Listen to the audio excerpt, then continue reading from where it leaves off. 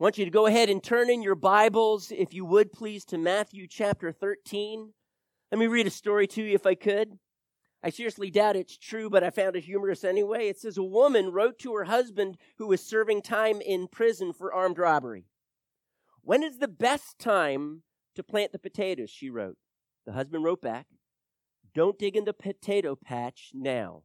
That is where I hid all my guns. The prison mail was monitored, of course, and soon the potato patch in question was being dug up by a whole squad of policemen. But there were no guns to be found. Again, the wife wrote to her husband in prison. They've dug up the whole potato patch, she complained. Her imprisoned husband smugly wrote back, the patch is now properly tilled. You may now plant the potatoes. All right. Now, I was born and raised, and somewhere in my junior high years, my dad had this brainstorming session and decided he was going to be a farmer. Well, he was a 12th grade English teacher, did a fabulous job there, but he wanted a side job as if music wasn't enough, and he decided to be a gardener. So I followed suit. I thought this would be pretty fun. He did his little thing, and I decided I was going to grow watermelons. How many of you have ever tried growing watermelons before? How many of you ever tried growing watermelons in the north? Did you try growing it in North Michigan? How big were the watermelons? About 2 inches wide. Okay. All right.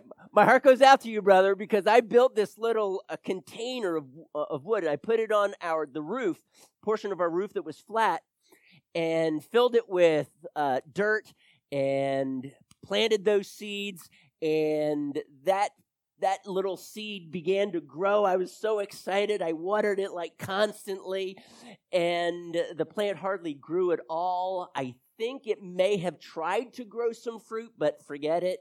If it was probably smaller than Cole's watermelons, and it was an utter failure. So I began to read a little bit, and I realized they needed loamy soil.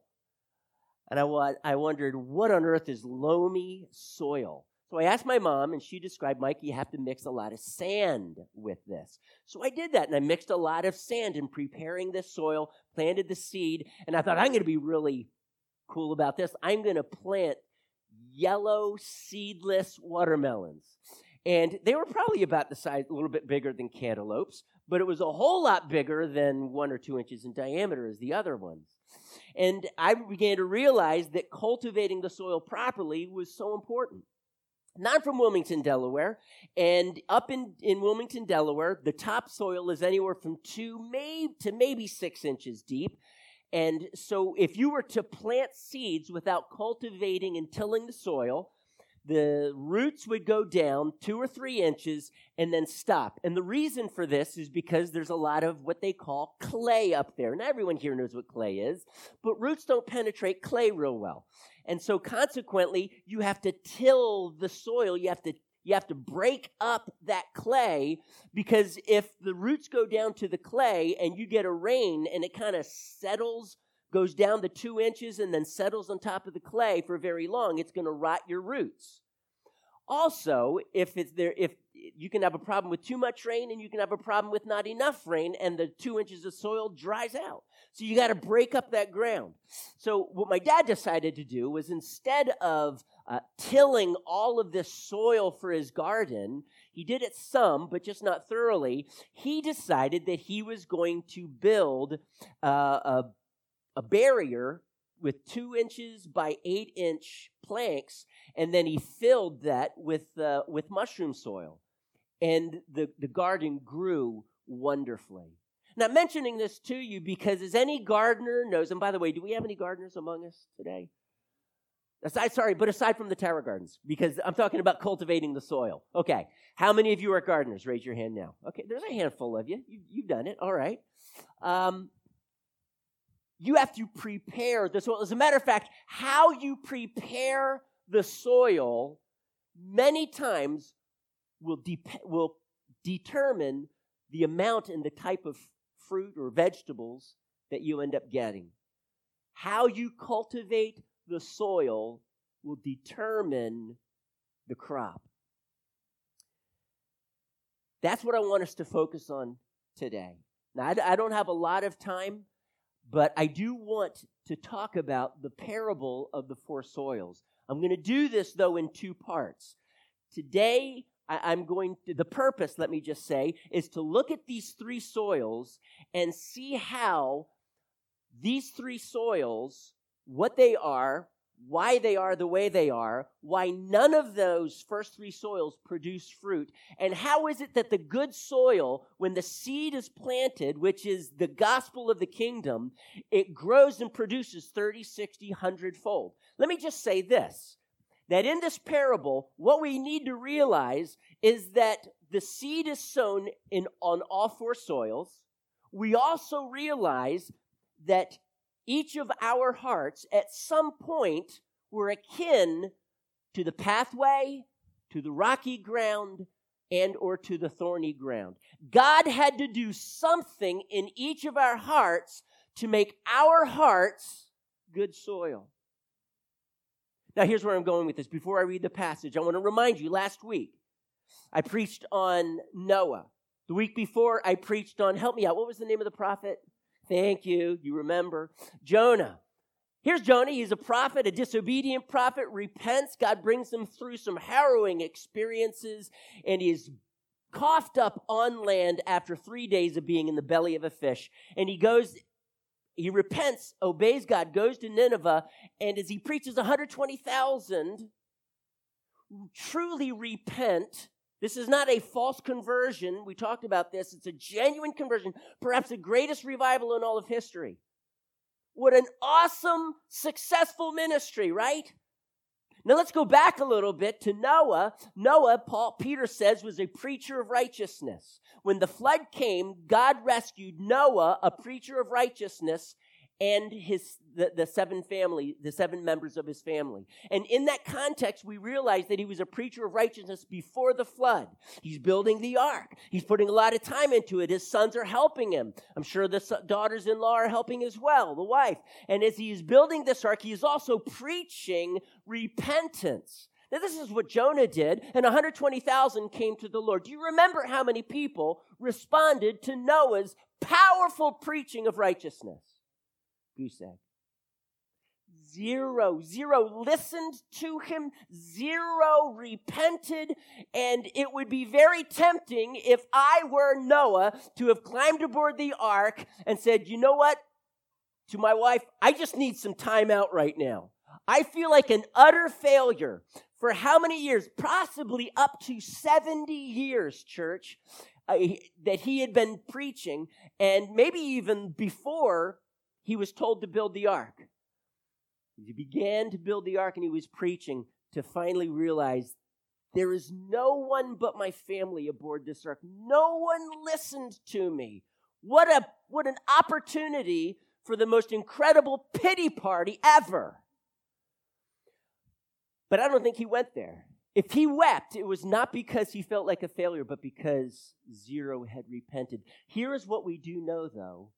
Both Jonah and Noah were successful. Noah was not a failure, and what we realized was because their success was based on one thing, and that was obedience to the Lord. At least 5 times, if not more, it is mentioned about Noah that he walked with God, that he was a righteous man, that he obeyed everything that God commanded him. Noah was a success. He obeyed God. Perhaps the most significant ministry that Noah had was his family. And as we looked at last week, there are 3 things that we need to realize that God uniquely puts together for moms and dads as they plant the seed of the word that we're going to learn about today in their hearts. 3 unique things. Number 1, and I'm being very brief here, but number 1, we realize that God has very precious promises that he gives to parents that he does not give to us as we are seeking to sow the seed of the gospel out in the world. In a unique way, God works as the parent does this with his or her child. Train up a child in the way he should go. That is key, by the way. And when he is old, he will not depart from it. So there are promises that God extends. Number 2, we realize in 1 Corinthians 7 that the believing spouse actually sanctifies the children. Now, I'm not going to try and unwrap all of what that means. There's disagreement in the body of Christ, but this we do know, that is in some way God's favor, unique favor, that he pours out upon the parents to the children. We do not see that type of principle anywhere else in any other type of relationships that Scripture mentions, except parents to children. And then thirdly, and this is what we're going to focus on today and next week, and it is this, that God, in a unique way, has allowed us to spend so much time with our children that there is a cultivation of their hearts that he allows us to enjoy. So the title of the sermon today is Cultivating the Heart. Now this week I am going to be focusing strictly on the parent-child relationship, but you're going to notice, as I touched on it last week, that this also applies, these principles can also apply as we are seeking to let our light shine and cultivate the hearts of those around us. It's just that with the parent-child, there is a unique blessing and favor that God allows us to walk in that relationship. So let's now look at Matthew 13. I'm going to start with verse 18 and read through verse 23. And I'm focusing on this for time's sake, but also I want to skip right to the chase. How does Jesus interpret the parable? And I think there's enough information that I'm going to read here that you will be able to have understood the parable that he shared in prior verses. So are you with me? Verse 18. Listen then to what the parable of the sower means. When anyone hears the message about the kingdom and does not understand it, the evil one comes and snatches away what was sown in his heart. This is the seed sown along the path. The one who received the seed that fell on rocky places is the man who hears the word and at once receives it with joy, but since he has no root, he lasts only a short time. When trouble or persecution comes because of the word, he quickly falls away. The one who received the word that fell among the thorns is the man who hears the word but worries of this life, and the deceitfulness of wealth choke it, making it unfruitful. But the one who received the seed that fell on good soil is the man who hears the word and understands it. He produces a crop yielding 160 and 30 times what was sown. So we can see then the 4 soils here. Today we are just going to focus on the path. We're just going to focus on the path. And again, the premise is that the good soil was not always good soil. And we've got to be careful whenever we delve into a parable or when any pastor shares an illustration or anyone actually shares an illustration that we never press the illustration too far. We never press a parable too far, okay? There are certain elements about parables that Jesus shared that if we do that, it will break down. Just like any illustration, it will break down because it's meant to teach only certain things. So that's what I want us to focus on here. I don't think it's speculative to suggest that this good soil at one time was like the path, at one time was like the stony ground or like the thorny ground. It wasn't born with good soil. None of our hearts were born with good soil. God, through people and circumstances, moms and dads that I'm going to be focusing on today, he used them to cultivate these hearts so that when the seed was planted, eventually being planted in good soil, it produced much fruit. So are you with me on this? So let's go ahead and look at this first one, the pathway. But let's notice, I'm going to read that verse again in verse 19. It says, when anyone hears the message about the kingdom and does not understand it, the evil one comes and snatches away what was sown in his heart. This is the seed sown along the path. Can I ask you a question? What makes a path a path? If you've been walking through a forest, you come across a path. How did that path get there? generally through animals or through people, but they walk on the path. There's nothing that grows there. The brush has been pushed aside, twigs broken, and eventually nothing grows on that pathway. And there's nothing different here. The pathway is where they have walked. It's trampled under the foot of man, okay? Having been trampled under the foot of man, the pathway is rarely, if ever, cultivated. It's not tilled, okay? Many times along the pathway or on the sides of the pathway, that's where they till, and there is just this wide pathway, and that's where you walk to scatter the seed or to push your wheelbarrow so that you can gather your fruit and vegetables and place it in the wheelbarrow. It's this pathway.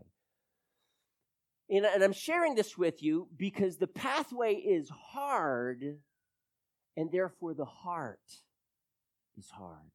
3 quick things. The heart is hard. I'm going to come back to these. They do not understand the word. And the devil, Satan himself, the evil one, comes and snatches the seed as a consequence of the first 2 out of their hearts. So here's my question then. As moms and dads, how can we plant or how can we cultivate this pathway? Because generally speaking, the pathway is not well cultivated, if at all. How can we be a part of this cultivation process of the pathway, the hardened heart, so that when it receives the word, it would become like the good soil and produce much fruit? Well, I did mention that it was hardened. So let's kind of flesh this out a little bit. It's trampled under the foot of men. That's why it is hard. That is a given.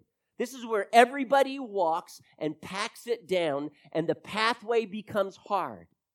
When the seed falls on the hard ground, it falls right on top, and after many rains, it does not get covered by the soil. It's still on top, and the birds of the air, over a period of time, eventually pick the seed, eat it, and that's representative of Satan stealing the word out of the heart.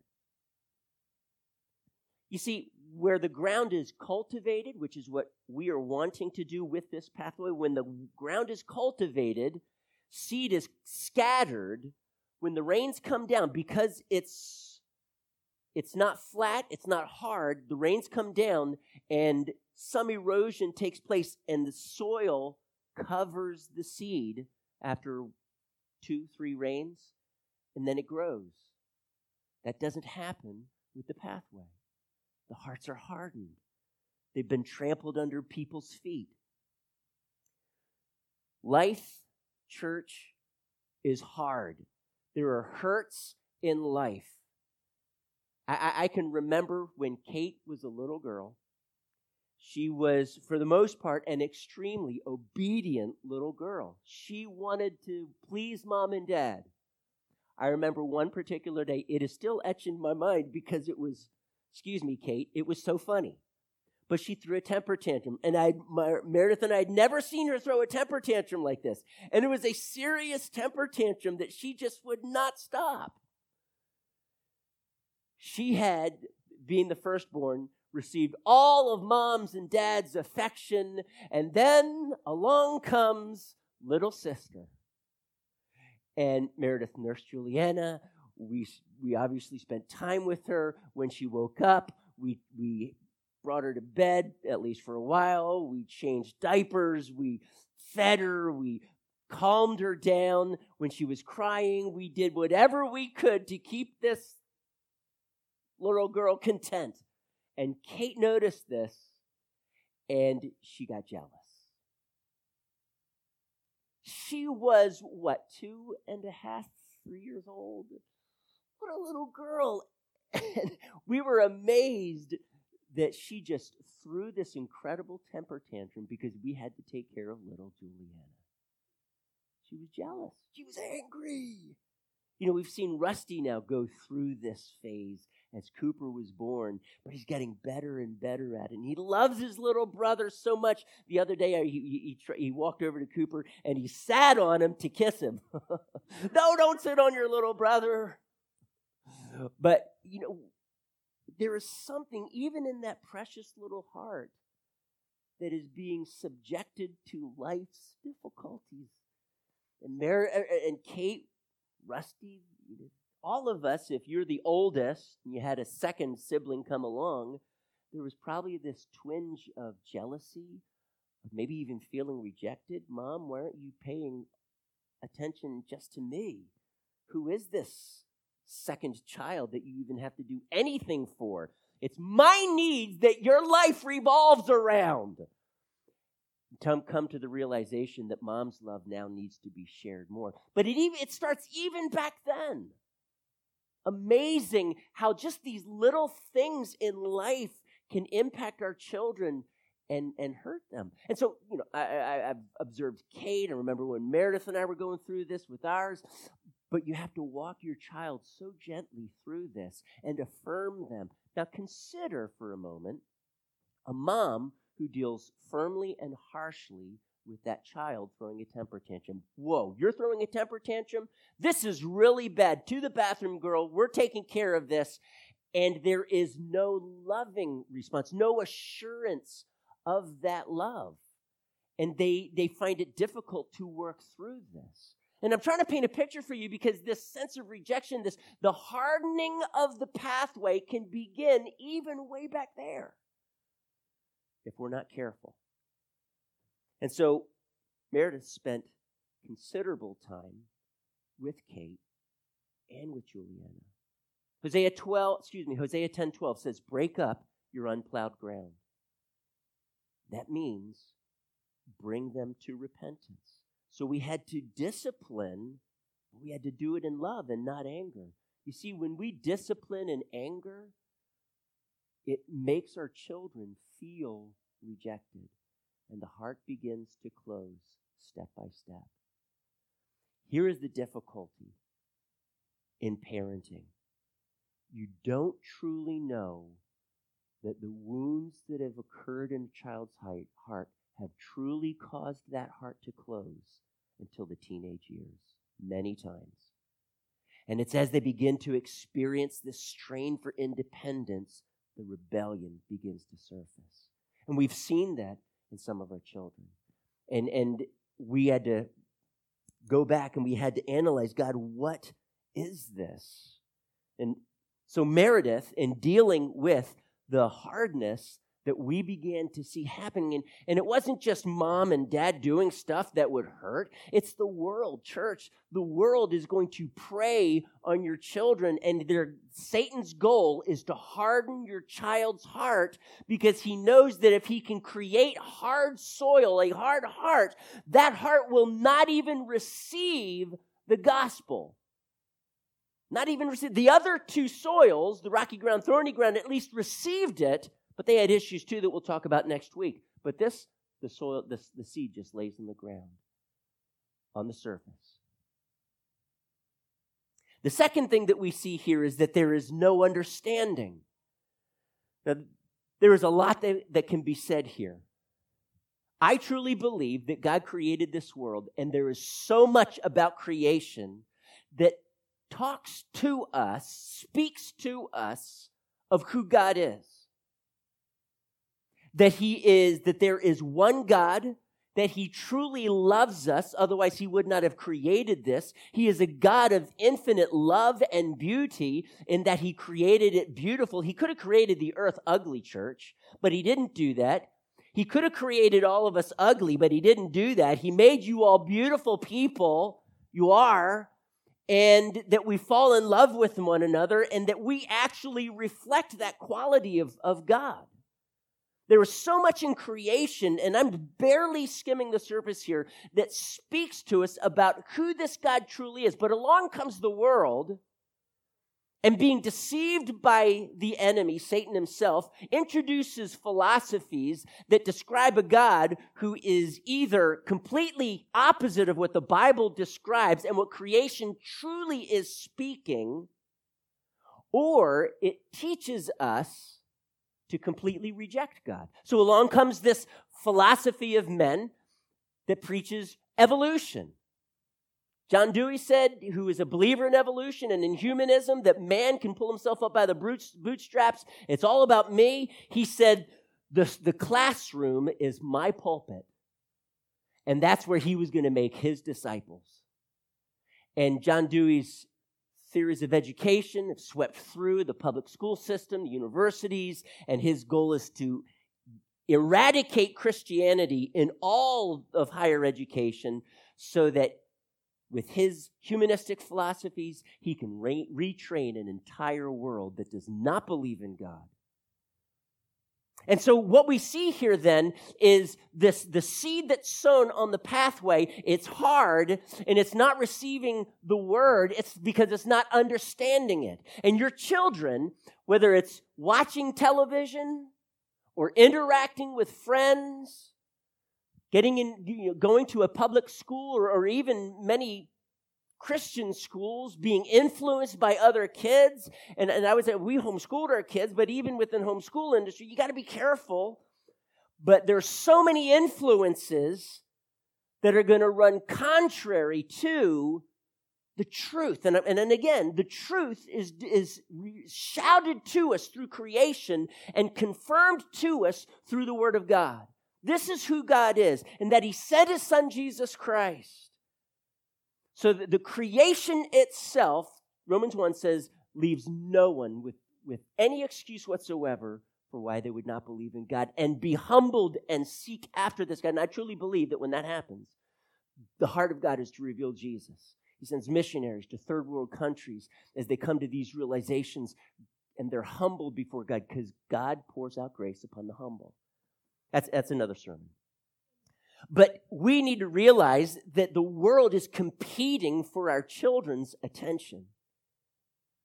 And so for that reason, we personally chose to homeschool. But here's another thing that can cause a child to not understand, and that is a parent's hypocrisy. We go to church, we teach our children, love your neighbors, love your enemies, and yet mom and dad fail to get along.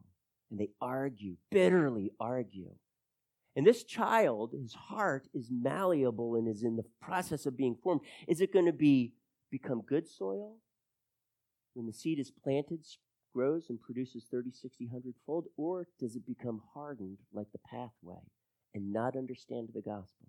Because he's being told that God loved us, so loved the world that he gave his only begotten son, and yet I see in mom and dad a completely inconsistent message.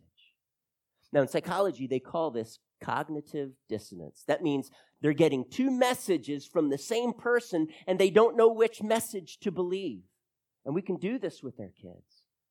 Now Jesus put a label on it. He said, hypocrites. And the word hypocrite was used to refer to a play actor on stage. He wore a mask. Am I going too deep on this one, church? But and this is what we can do, and we can put the mask of our Christianity on. And I'm doing it because they would actually hold the mask in their hands. Put the mask of Christianity on when they go to church and when they're with friends, and they look, wow, you have such a wonderful family, but wow, you ought to be in their home just for 10 minutes. You would not get that picture, and that is the picture that the child grows up with. The child can look behind the mask and see the real mom and dad. Now, Meredith and I realized that this was a serious possibility. No matter how much we loved the Lord, we realized that we could hurt our children.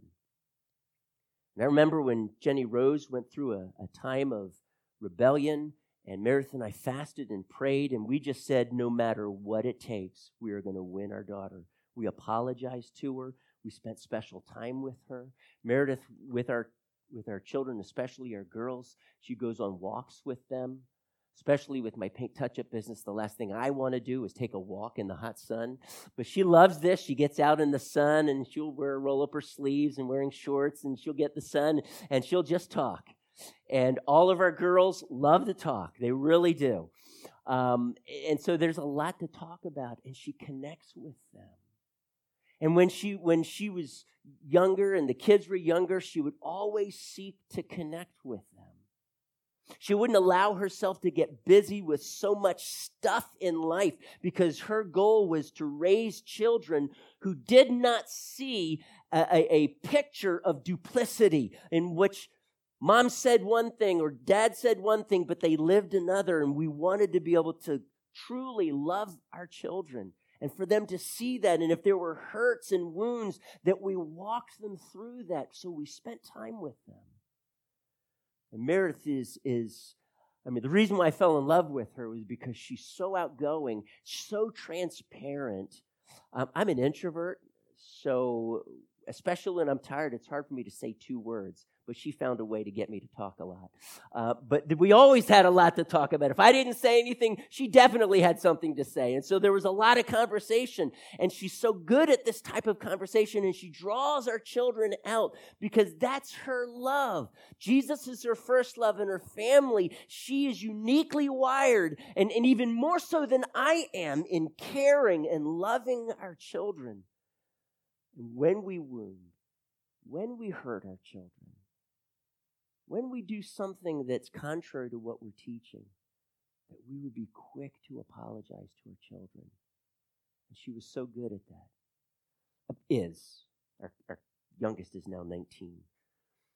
The last thing I want us to see, because I do have to go through this quickly, and I see that my time is already up, so I'm going to just touch on this and leave it. But because of the first 2, Satan is able to come and steal the word from off the hardened pathway.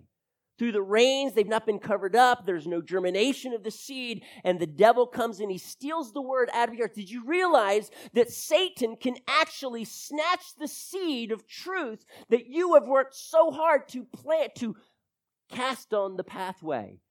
And Satan is able to take that out of their heart. Now, I don't know about you, but for me, that's kind of scary. That really challenges me. Number one, I need to constantly be planting the seed. If the devil comes and steals that seed, I'm going to plant some more. But my goal is to not just plant the seed, but the whole purpose of this message, this week, next week, cultivate the ground and the soil of your child's heart. And so we realize that we could not give up sowing the word.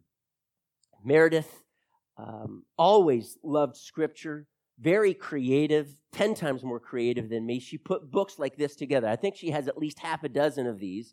It does look a little old and worn. It's because she created this for Kate many, many years ago. It says right here, there's a picture of a baby, and it's got little bubbles, so she's thinking this, and she says, when I grow up, I'm going to be, and here's the title of the book, A Virtuous Woman. Proverbs 31, 10-31.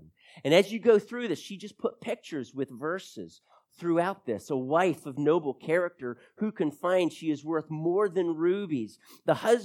Her husband has full confidence in her and lacks nothing of value. And as you go through this and all of these pictures, and how many of you know kids love pictures, and as they're looking through this, they come of that age, 3, 5, whatever it is, they're reading this, they can read it themselves, and they would love to sit down with this book. That's why it's so tattered.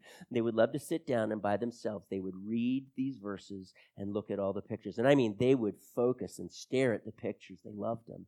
And she knew this about children, so she created a book like this.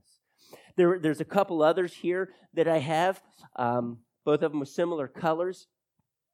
And this one is Titus 2, 3-5, teachings of the woman of God, and how older women mentor younger women. And again, verses with pictures. And this one here is on 1 Peter 3, 1-6. Wives, be submissive to your husbands, and those who have unbelieving husbands. How do you win them without a word, as Peter says? By the character of your heart. And so we realized that they needed to get the word constantly. We also realized that we needed to teach the word incisively. And so to do that, we took Deuteronomy 6 teachable moments. Teach them while you walk along the road and when you sit at home, when you rise in the morning and when you go to bed. All different occasions, at all moments of life. And Meredith was so good at this when our children were young, and being able to see just the stuff of life. Some of it was really hard. Some of it a movie might highlight. or a real life event would highlight. And it was her job and my job to bring our children's attention to this so that they would be able to then see this picture and for us then to bring home a biblical principle. And so as we be walking along the road, or for us in our day, driving along the road or going through Lowe's or watching a football game or anything along these lines, using teachable moments. For Dad to apologize after a soccer game because he yelled at the ref. Are you blind? Oh, now I got to apologize to my son, and because I embarrassed him out on the field. I didn't quite go that far, but I was really, really close. Donald would, okay, Mike, all right, it's a game. And, because I would really get into these games. Any dads really get into the children's games? Yeah, come on. You're lying. You all do. I know it.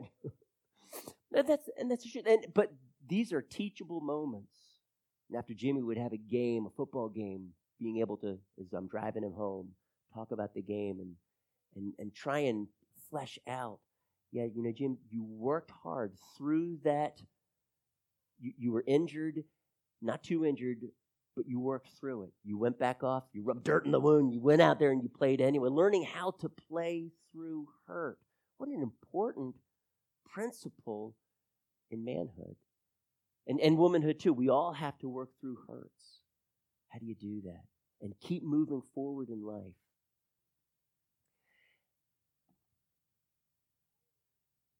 I'm just going to close with this because can someone go out and just have the children come in? Because I want to have an open mic opportunity. Are they in? Oh, they've been in. Wow, okay. I expected, I thought there were more. Okay. So let me wrap up. Let me sum up. By the way, we've got this on, right? This is on? Okay. Church, the stuff of life, teachable moments. God, I'm speaking to you parents, God is going to bring you through some hard times. And I mean some really hard times. And as parents, you can choose to argue about it. Finances, probably one of the biggest ones. You can choose to argue about your finances. You can choose to take offense at what your spouse said and how they said it to you. You can choose to get in each other's faces. You can choose to throw things at one another. But I'm going to tell you this right now. You are opening the door for the enemy to create a heart in your child that is just like this pathway and becomes hard, and the seed of the Word of God does not get rooted in them. And I'm going to encourage you, use these things that the devil means for evil in your life and allow God to turn them around to good. Instead, dads, rally your families in the midst of this chaos and things you don't understand and hard trials. And God, where are you in this? I don't understand, but we are now going to seek you in prayer right now. And I cannot tell you how many times when our family was going through hard financial times, we prayed. And we would bow. One time, me laying down in the middle of the floor, I was just in tears because I did not understand what God was doing. And I said, family, just pray over me. And that week, church, God answered our prayers. And my children saw true flesh and blood, real life examples of how when we pray, God answers. And it was a miracle. The world, that was just, coincidence. Okay, well, when you put like 50 coincidences together, you kind of get a different picture. And that's what God is doing in the hearts of your children. So I'm going to close in prayer right now. I'm over time, so I'm going to close in prayer right now. But let God challenge your heart this morning. What a unique privilege that God has given to you moms and dads. And you ladies, you do such an outstanding job. You really set the pace for us dads. Thank you. Father, I do pray right now. Help us as moms and dads. Equip us. Humble us. Strengthen us. That you would show us, how do I cultivate the soil of my child's heart? Give me diligence. Give me insight. Show me, God, what I am doing that may be creating a hardened heart like this pathway. And I just pray, Spirit of God, make me into the man of God. Make our wives into the women of God that we need to be for the sake of our children. In Jesus' name, amen. So what I'm going to do right now, we're going to take about 10, 15 minutes. And I just want to open the floor to some of you who would like to brag on your mom, some of you who would like to commend your mom, thank her for what she has done in your life. Now, here is what I'm going to ask, okay, if we could do this. Because some of you, like me, my mom is not here. Actually, my mom is with Jesus now, okay? But some of your moms are not here. So I would like to open the floor for those whose moms are here today, okay? Those of you in which your mom's not here, call them, what have you, later. But let's just take this opportunity and let's speak to our moms. And let's build them up and let's say thank you to them right now, okay? Who would like to share first? Raise your hand. Okay. I would actually like to share about Kate, who's the mom of my babies. And I just wanted to commend you before everybody here because I'm coming to realize, Rusty is a little over 2 years old, being a parent is like the hardest thing ever. And I work 40 hours a week, so that's 40 hours that I'm not there, that they're awake. So I just wanted to commend Kate. I feel really safe and secure and confident leaving the house every day, knowing that I'm leaving my two boys in very competent hands. And I know that when I leave, Kate is going to instill good things in the boys. She is going to support me.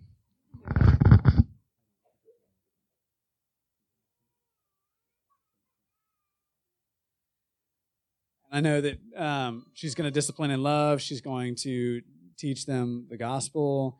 She feeds them the word every day and in ways that make it alive to the boys. And Rusty has scripture verses memorized just because he loves them, because of the Bible times that Kate has with him. And I see fruit in his life, and I see good things coming out in him. And I see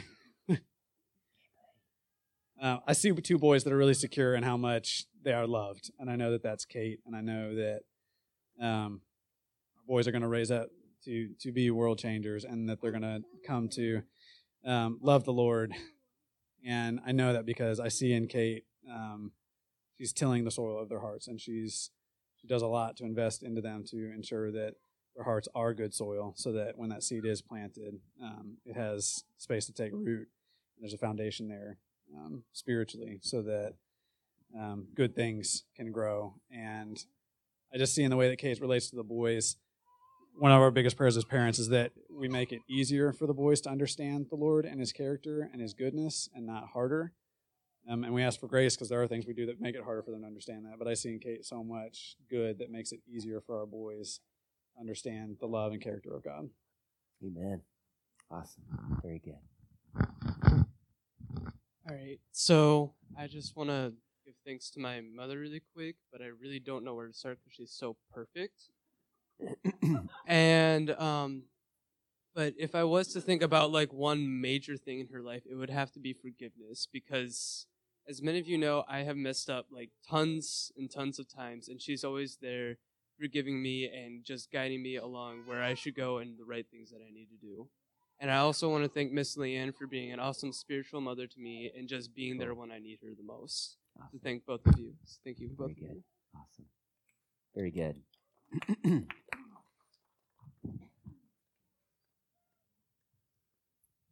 So one thing I really love about my mom is that if I'm ever confused about something, she always has an opinion.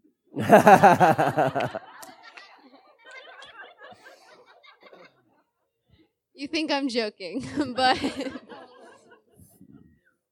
I mean, who here has heard my mom share her opinion, especially if it's on something moral? Yes, most of you. Yeah, she is. But my mom has a lot of wisdom and a lot of experience as a pastor's wife ministering to people. And she knows a lot of times people. So one thing is that she loves to protect her kids. So maybe I'll see someone like, oh, I'm sure they don't mean it like this. And she's like, no, this is what's going on in their hearts. And then, of course, she's right. But one thing I really appreciate about my mom is that she is very protective of her kids. And I know that, sometimes that can be hard, but it's always because she loves us. And she has worked so hard to impart wisdom to us kids so that we can make our own decisions and we can hear God for ourselves. And I've met people at college and at work who didn't grow up knowing that you could hear God's voice, and they didn't grow up knowing that you could have a deep personal relationship with Jesus. And it kind of shocked me when I would meet people like that. But it made me really, really grateful for you, Mom, because you and Dad have always taught us how to hear Jesus for ourselves. You didn't just tell us what to do. You taught us how to hear Jesus and how to read his word and how to love his word. And so I'm really grateful for that.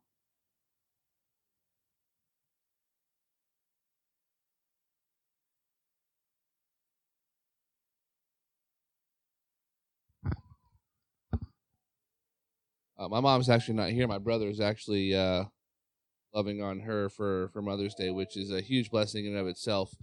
But I want to take this time to commend Sarah. I've had a few years now to be able to do this since our first was born. But one thing I love about Sarah is that she not only teaches, but she models, and she's very consistent in what she does. Our boys first learned to pray through the dinner table, because consistently and every single day, every single meal, she prays with those boys. And I loved whenever I would come home and I would hear something like, how do we pray? And the boys instinctively know how to do it because they've seen their mom do it every single time before a meal. And just watching her as she has these boys, I want to tell you guys, I work at a place that is very worldly. You don't see Jesus in this industry a whole lot.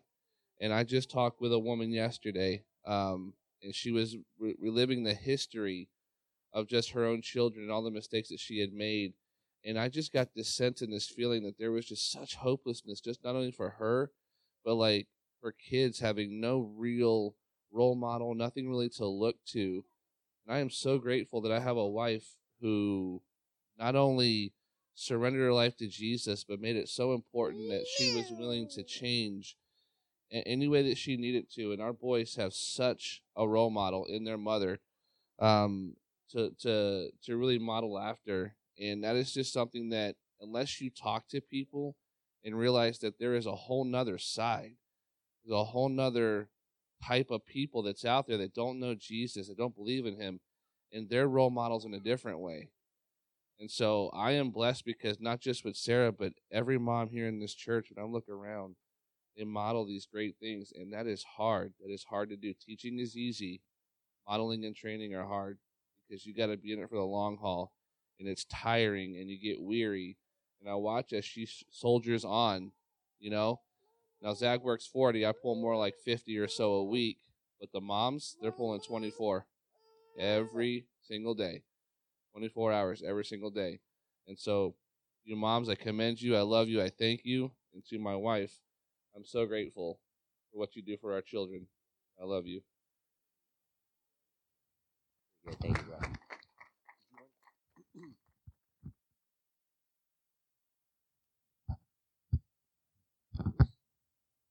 Just wanted to say one or two things. I'm really grateful for my mom and how she blesses me and everything that she does. And she's always been like my best friend, even though she's my mom. And I love how she's really sanguine and like she's bubbly.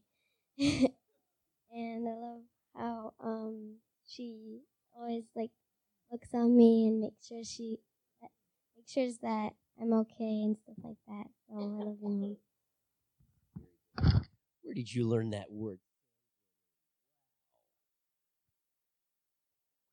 Okay, now I'm going to apologize right now. We are short on time, and what I'm trying to do is So I'm trying to, if there are several from one family that have their hand raised, I am trying to focus a little bit more on those who haven't had the opportunity in a family. So here we go. I'm really scared to grab the mic because I'm afraid I'm going to cry. I wrote it down this time so I won't cry, hopefully. But I wrote a poem for my mom to tell how much I love her.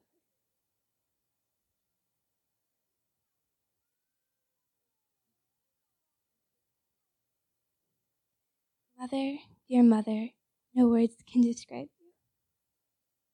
I wish I could say something perfectly honest and true, but mother, no earthly words can describe you. You aren't just loving and you aren't just kind. You're beyond that all. Even to try to describe you blows my mind.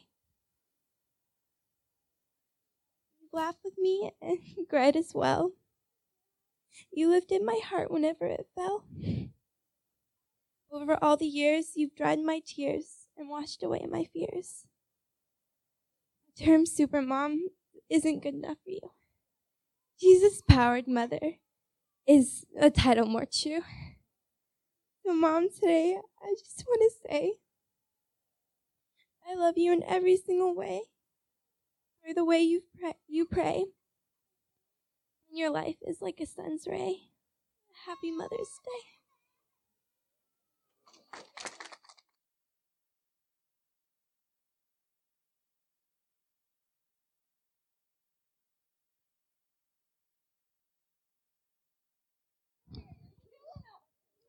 Okay, anyone want to follow that one up? Wow. Angelo, you're a bold young man. Here you go.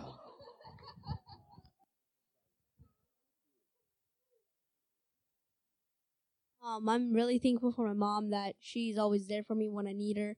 That she always like in tennis. She like when I lose a match, she makes me feel better because when I lose a match, I get really angry usually, and that she's always worried about me, and that's the best love to have for her son.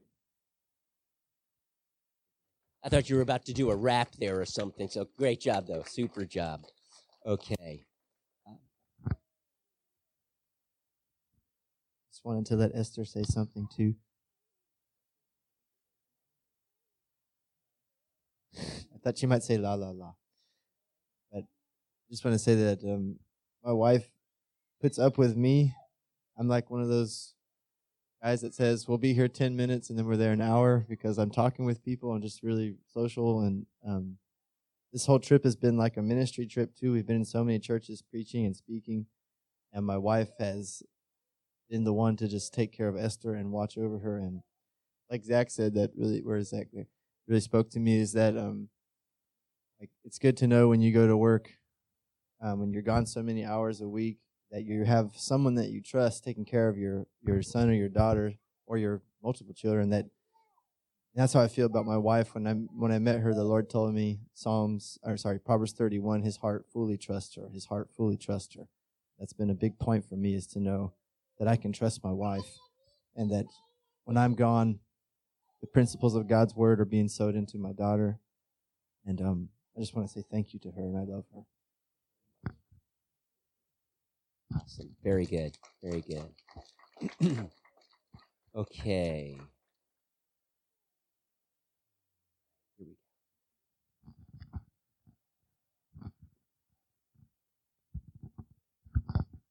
Well, I thought what I was going to say was pretty good, but after that poem, I was like, I need to rethink myself. So, but yeah, Mom, thank you so much for sacrificing so much for us, and I love you a lot. Awesome. Very good. Okay, we do have like 1 or 2 minutes, so First off, I want to say that my mom is literally the best person to ever existed besides Jesus. And she is so loving, and she forgives me like hourly, and she is funny, and I've loved like becoming your friend over the past few years. and that has been really fun, and you're amazing. I also want to commend Evelise because she really loves her boys, and you are so fun, and I can tell you really love them, and your boys are absolutely amazing. Very good. Very good. All right. I'm sorry, one more, and we're going to need to. I have the privilege of having two mommies here today, and don't be weird. This isn't public school. But I am so grateful for the two mothers that God has blessed me with, the one who's been my mom forever. Mommy, you are so patient and faithful, and you always love. And I think everyone in this church knows she always loves, no matter what. And love is painful, but that's what the cross means. That's what Jesus does. And so I'm very grateful to my mommy for that.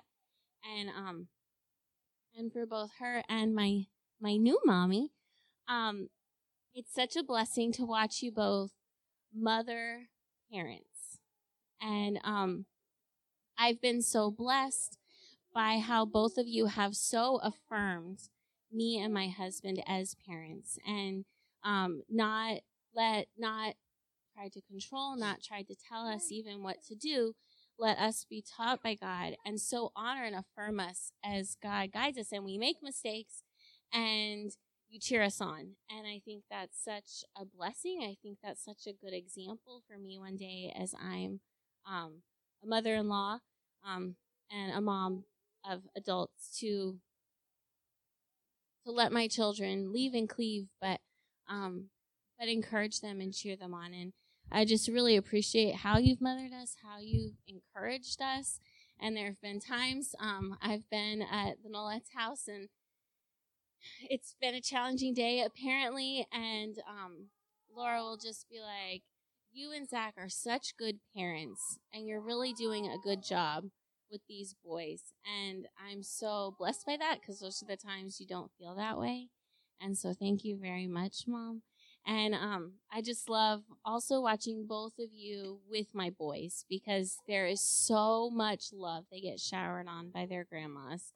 And they just, Rusty's a toddler, so sometimes that's not always evident, but he adores both of you so much. And you're so good at loving and affirming him. And I also just wanted to say very quickly that I'm so proud of Sarah and Anna and Evie, because they are moms who are setting a new generation for their families. I was so blessed to grow up with a mom who trained me and modeled for me how to follow Jesus. But for you three, you're the first one in your family to start a legacy of following Jesus and obeying his word and disciplining and training and nurturing and loving. And the Lord is so honored. You are good and faithful servants. And I just wanted to applaud you as moms for doing such an amazing job. Let's just applaud all the moms right now. Can we do that?